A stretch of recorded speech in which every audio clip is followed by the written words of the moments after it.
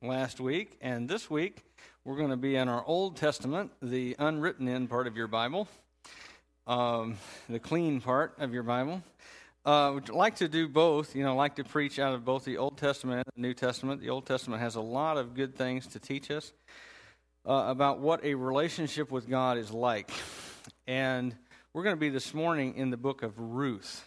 So if you think of the first several books of your Bible, or Genesis, Exodus, Leviticus, Numbers, Deuteronomy, Joshua, Judges, and then Ruth. This little bitty book, 4 chapters. It's going to take us just a month to go through. It's a short story.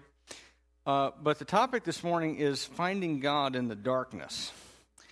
And that may be a little incongruous for you, or you may not know exactly how that fits together. But there's a trend, it seems to me, in particularly American Christianity, to act as if once you believe in Christ and once you come into a relationship with God, that it's all one continual walk in the sunshine through the fields of Shangri-La.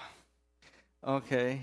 And that there's never any pain, there's never any darkness. You never go through the woods where there are creatures there that go bump in the night and this kind of stuff. That there's never any of those kinds of experiences.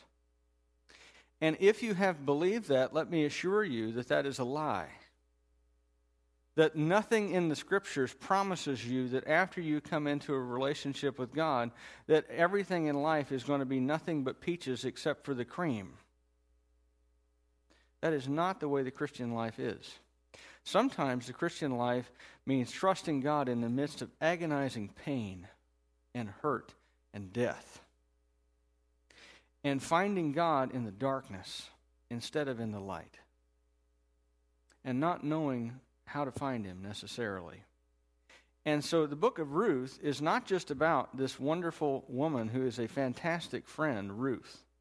It's also about Naomi, this woman who has suffered greatly and who is in pain.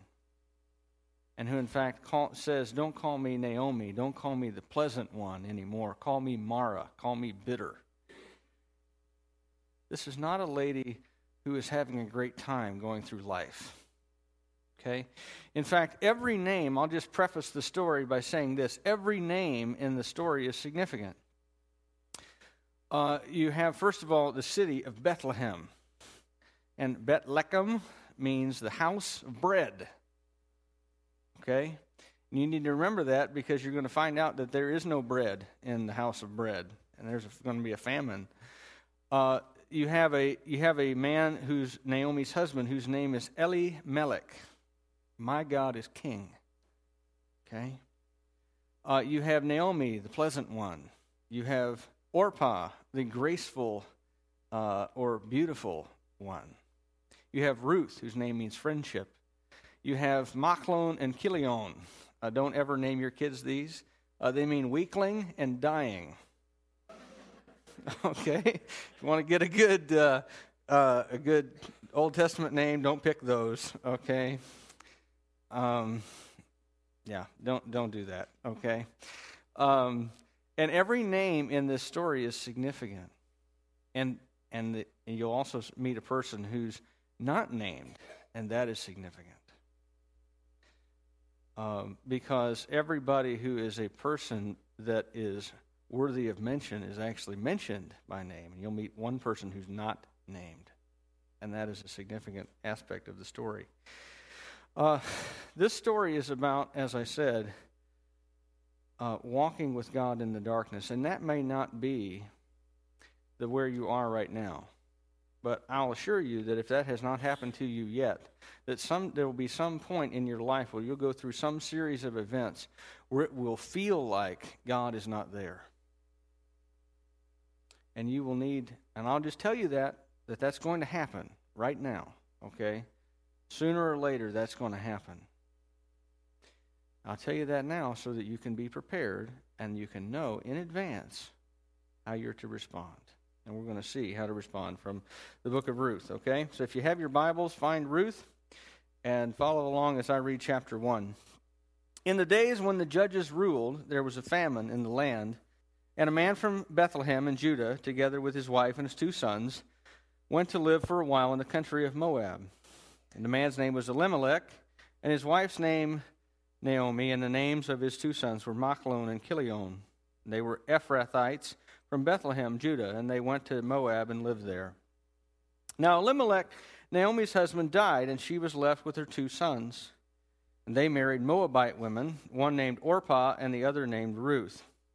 And after they'd lived there about 10 years, both Machlon and Chilion also died, and Naomi was left without her 2 sons and her husband. And when she heard in Moab that the Lord had come to the aid of his people by providing food for them, Naomi and her daughters-in-law prepared to return home from there. And with her 2 daughters-in-law, she left the place where she had been living and set out on the road that would take them back to the land of Judah.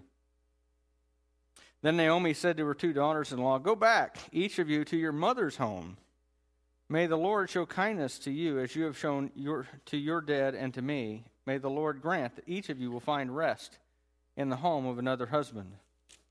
And then she kissed them, and they wept aloud and said to her, "We will go back with you to your people." But Naomi said, "Return home, my daughters. Why would you come with me? Am I going to have any more sons who could become your husbands? Return home, my daughters. I'm too old to have another husband. Even if I thought there was still hope for me, even if I had a husband tonight and then gave birth to sons, would you wait until they grew up? Would you remain unmarried for them?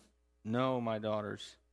It is more bitter for me than for you, because the Lord's hand has gone out against me." And at this they wept again. Then Orpah kissed her mother-in-law goodbye, but Ruth clung to her. "Look," said Naomi, "your sister-in-law is going back to her people and her gods. Go back with her." But Ruth replied, "Don't urge me to leave you or turn back from you. Where you go, I will go, and where you stay, I will stay. Your people will be my people, and your God, my God. Where you die, I will die, and there I will be buried. May the Lord deal with me, be it ever so severely, if anything but death separates you and me." And when Naomi realized that Ruth was determined to go with her, she stopped urging her. So the 2 women went on until they came to Bethlehem, and when they arrived in Bethlehem, the whole town was stirred because of them. And the women exclaimed, "Can this be Naomi?" "Don't call me Naomi," she told them. "Call me Mara, because the Lord has made my life very bitter. I went away full, but the Lord has brought me back empty. Why call me Naomi? The Lord has afflicted me. The Almighty has brought misfortune upon me." And so Naomi returned from Moab, accompanied by Ruth the Moabitess, her daughter-in-law, arriving in Bethlehem as the barley harvest was beginning. Now, the narrator of this story is going to give us some clues as to what's happening. You know, in fairy tales, you get once upon a time, and that gives you a clue as to what kind of story this is. Well, in this story, we get in the days when the judges ruled. Now, that's important. The judges were men, mostly, although there was one woman, Deborah, who was also among the judges.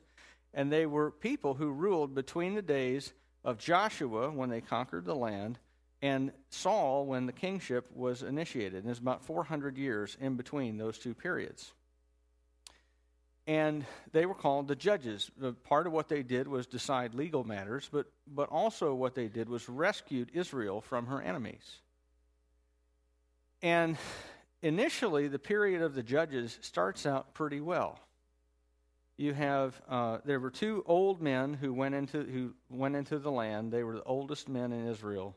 They were both in their 80s, Caleb and Joshua. They were the 2 faithful spies that went in under Moses to spy out the land. And all the other spies, the other 10, said, "There's giants there. We were like grasshoppers in their sight and also in ours, and we can't go in." And they rebel against God, and God says, "Fine, you don't want to take the land? You won't get to take the land." And they wander in the desert, and everybody dies, including Moses, except for these 2 guys, Caleb and Joshua. The first of the judges is Caleb's son-in-law, Othniel. And he is this great, shining example of biblical, faithful, God-honoring manhood. And he's great, okay? If you want to name your kid something, name him Othniel, right? Okay, or Joshua, the Lord saves, one of these great names. And Othniel is this great example. Well, after Othniel dies, all the judges get progressively worse and worse and worse and worse. To where the last major judge that you study is Samson, who everybody knows Samson's story. He is a perennial skirt chaser. Seriously, he is, okay? It gets him into trouble. He eventually gets his head shaved. He goes blind. He winds up committing suicide in the temple of Dagon. And the period of the judges is not an exalted, wonderful time. You would think, hey, there's no central government. What a great time to be free. No, there's no central government, and so everybody just does whatever they can get away with. In fact, that's the theme of the book is, in those days, there was no king in Israel, and every man did whatever was right in his own eyes. This is a bad time to live. And the period of the nation goes into these cycles of they rebel against God, and so God sends judgment and sends an oppressor to rule over them, and then they get free when they repent. And then the repentance doesn't last, and so then they fall back into rebellion against God, and so then they get oppressed again. And over time, the cycles of repentance get shorter and the judgment gets longer. And it's a bad time to live. And so this is the setting in which this story is occurring. The nation is under judgment. That's why they're experiencing a famine. God told them, you won't have famine, your wives won't miscarry, etc., etc., etc., if you obey me. That was part of the promises of the Old Testament law, that they would have fertility on the land, fertility in their herds, fertility in their homes. But they have not obeyed God.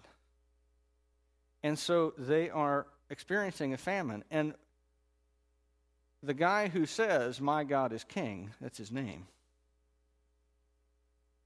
that the true God is king, is not king over his life.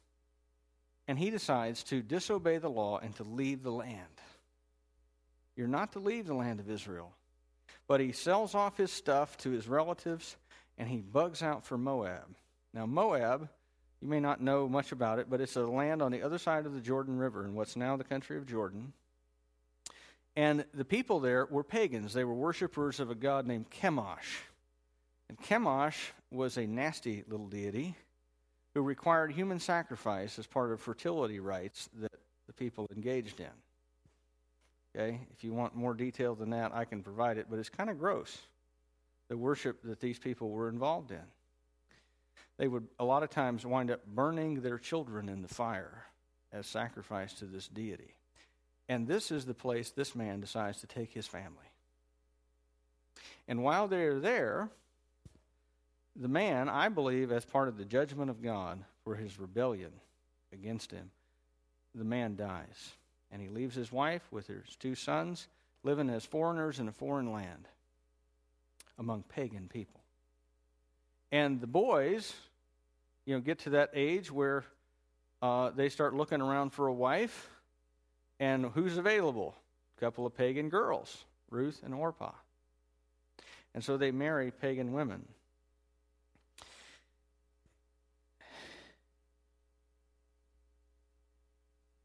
And they are living as pagans, essentially, in a pagan country, outside of the land where they're supposed to be.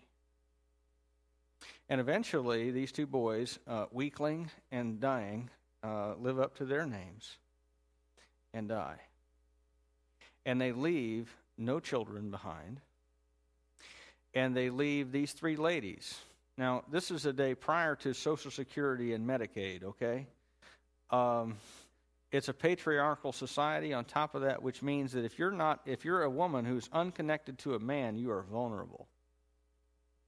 If you're not a daughter of a father and you're living with him, then you're unprotected. If you're not connected to your brother or your husband, then you're vulnerable. And you might well starve, as a matter of fact. especially as a foreigner living in a foreign land, because you have no rights under the law of the land at the time as to how you should be provided for. And so Naomi does the only thing that's logical and says, well, at least I won't be a foreigner if I go home. I'll still be vulnerable, I'll still be unprotected, but at least I won't be a foreigner, and I'll have more rights in Israel than in Moab. And so she decides, I'm going to go home. I'm going to go home.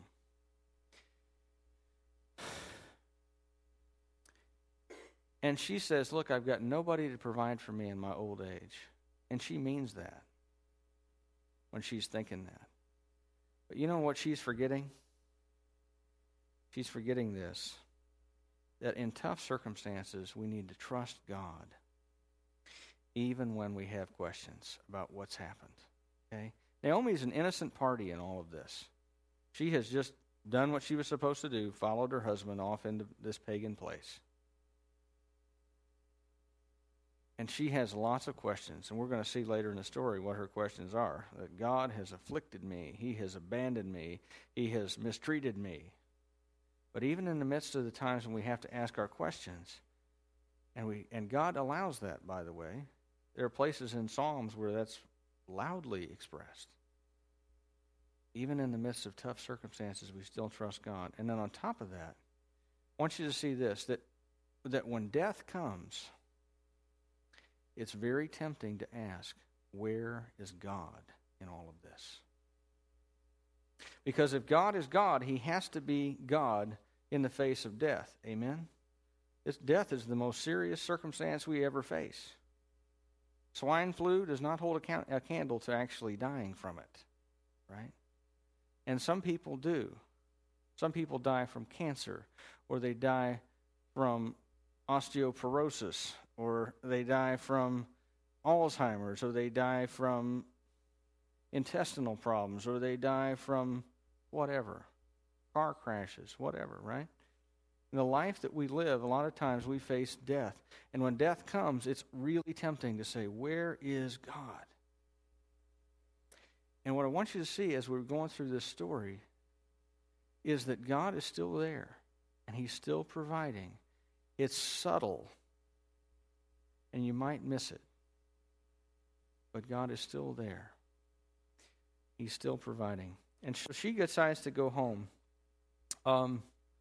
And her daughter-in-laws, they love their mother-in-law. Now, this is a unique story, right? They love their mother-in-law, all right? And they want to go with her, right? They want to go with her. And then she says to them both, no, stay here. Go. You shouldn't be with your mother-in-law. You should be with your mother. Go back to your mother's house, she tells them.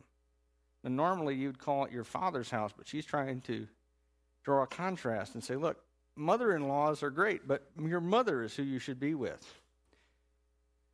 And she gives them this long list of reasons why they should do this.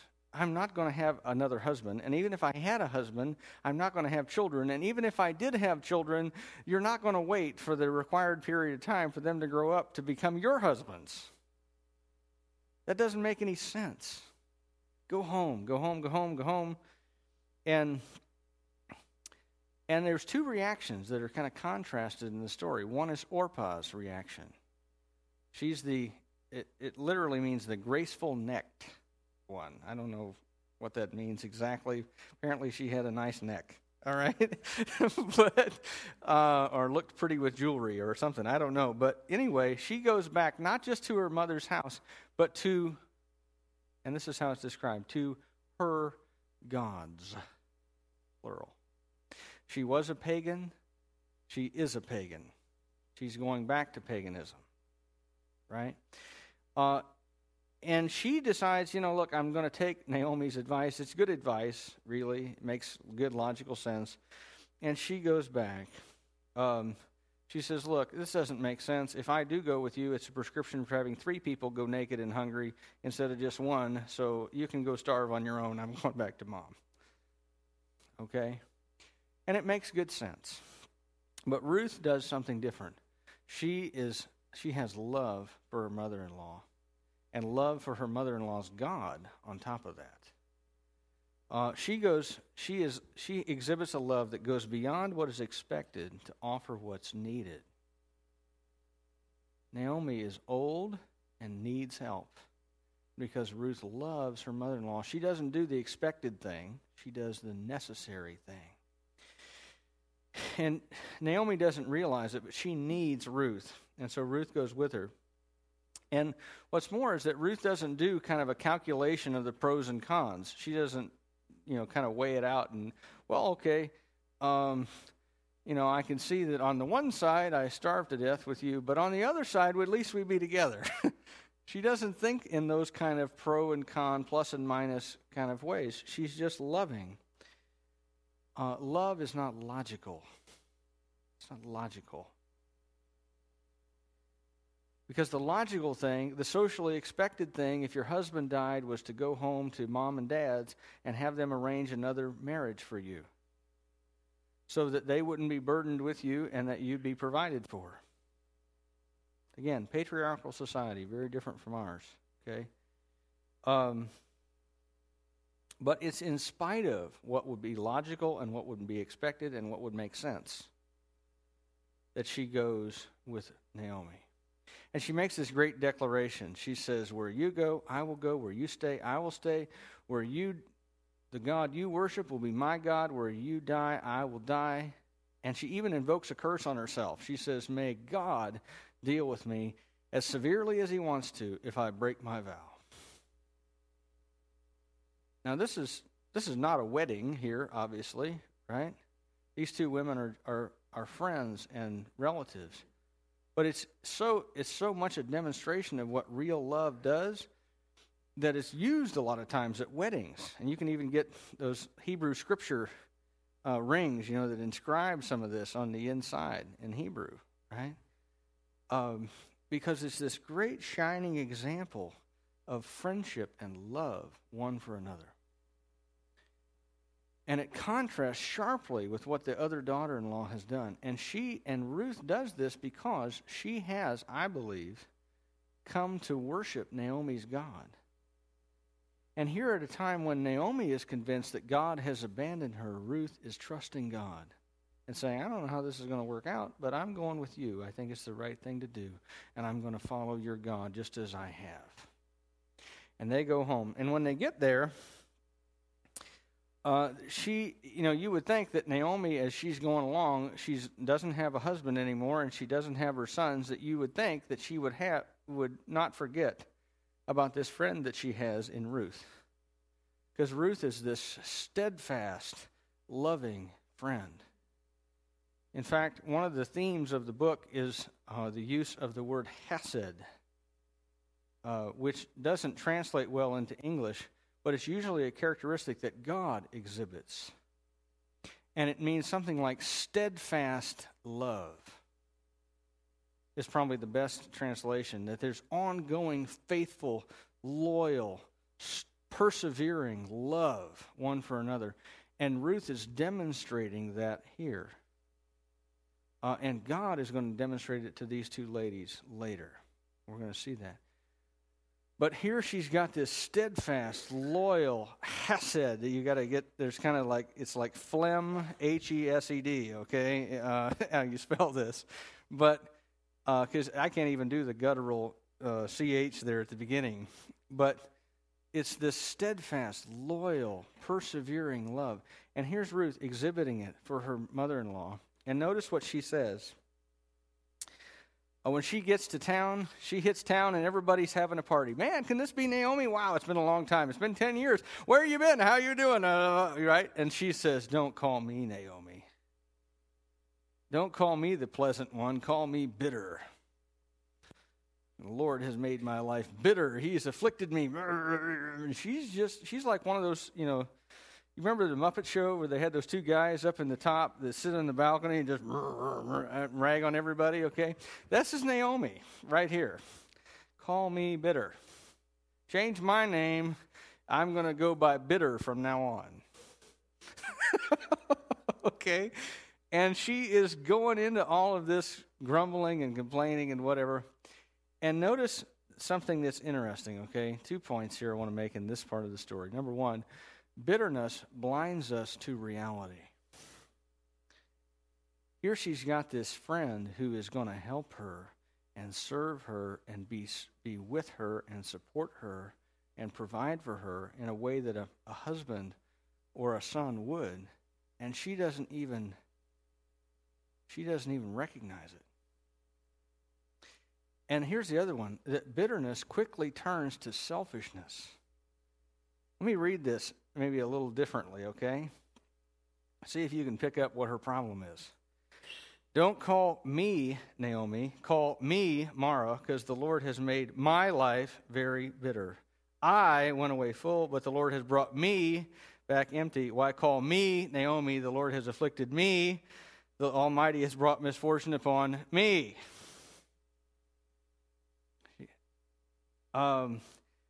Notice how often she says me, my, I, mine.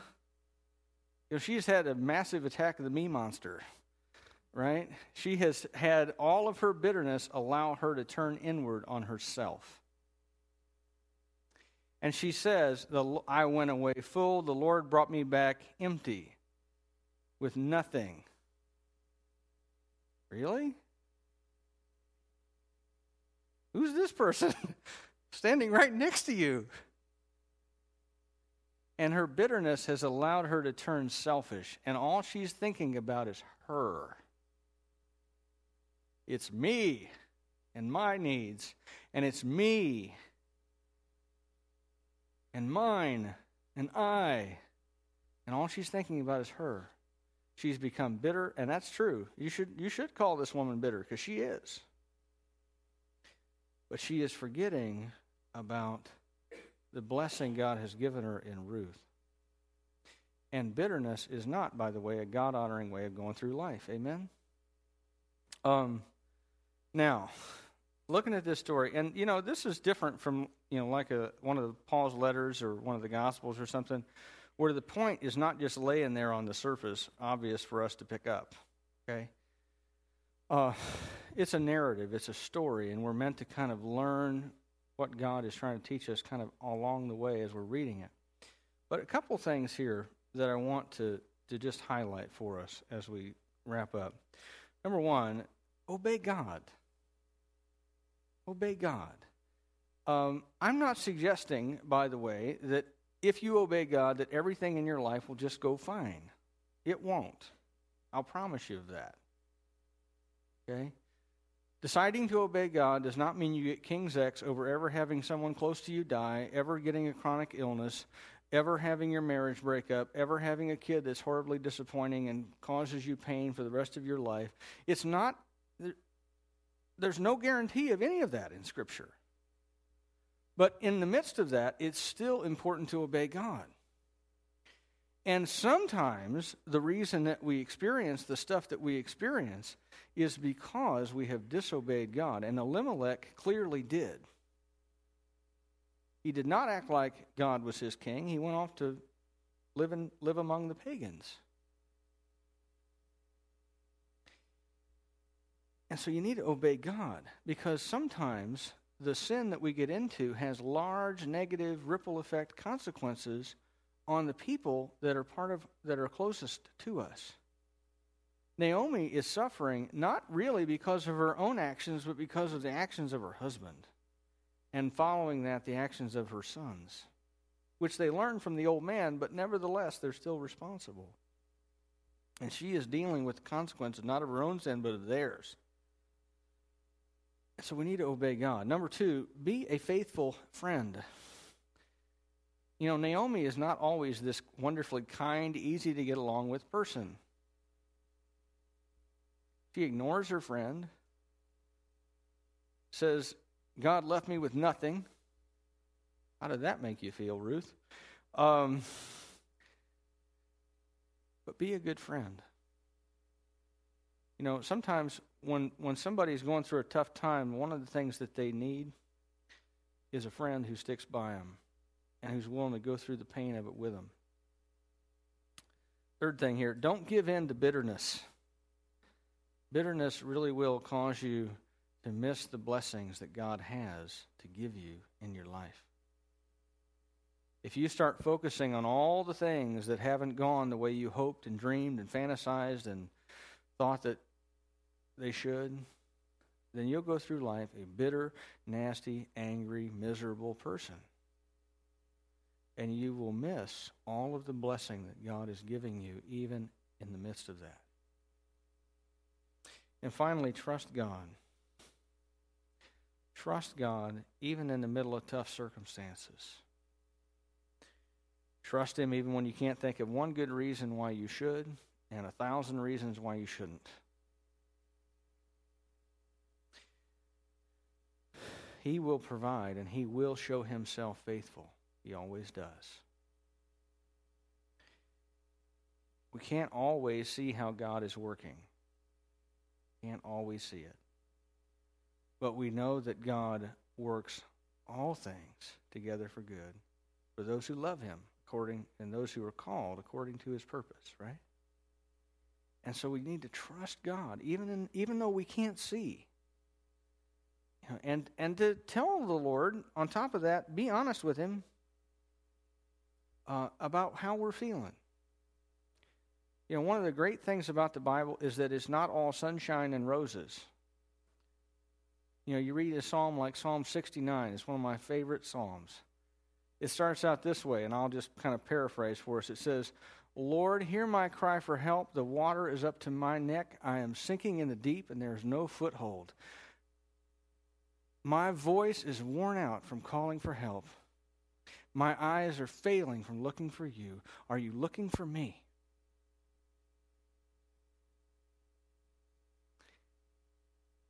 David in that psalm is honest with God about how he feels. And yet he is looking for God and trusting Him even though he feels like, I'm drowning here, Lord. I'm going down for the last time. Where are you at? Are you going to rescue me or not? I'm going to die here. He's still trusting God. Still trusting God. And Ruth and Naomi can't see how this is going to work out. It's going to work out beautifully. Ruth is going to wind up in the line of David the king, and following that in the line of Jesus Christ. She who married a man who had no children, who had a mother-in-law who had no husband, who goes back to a land hoping to somehow come up with enough food, winds up provided for through the will of God in a way that she could have never imagined.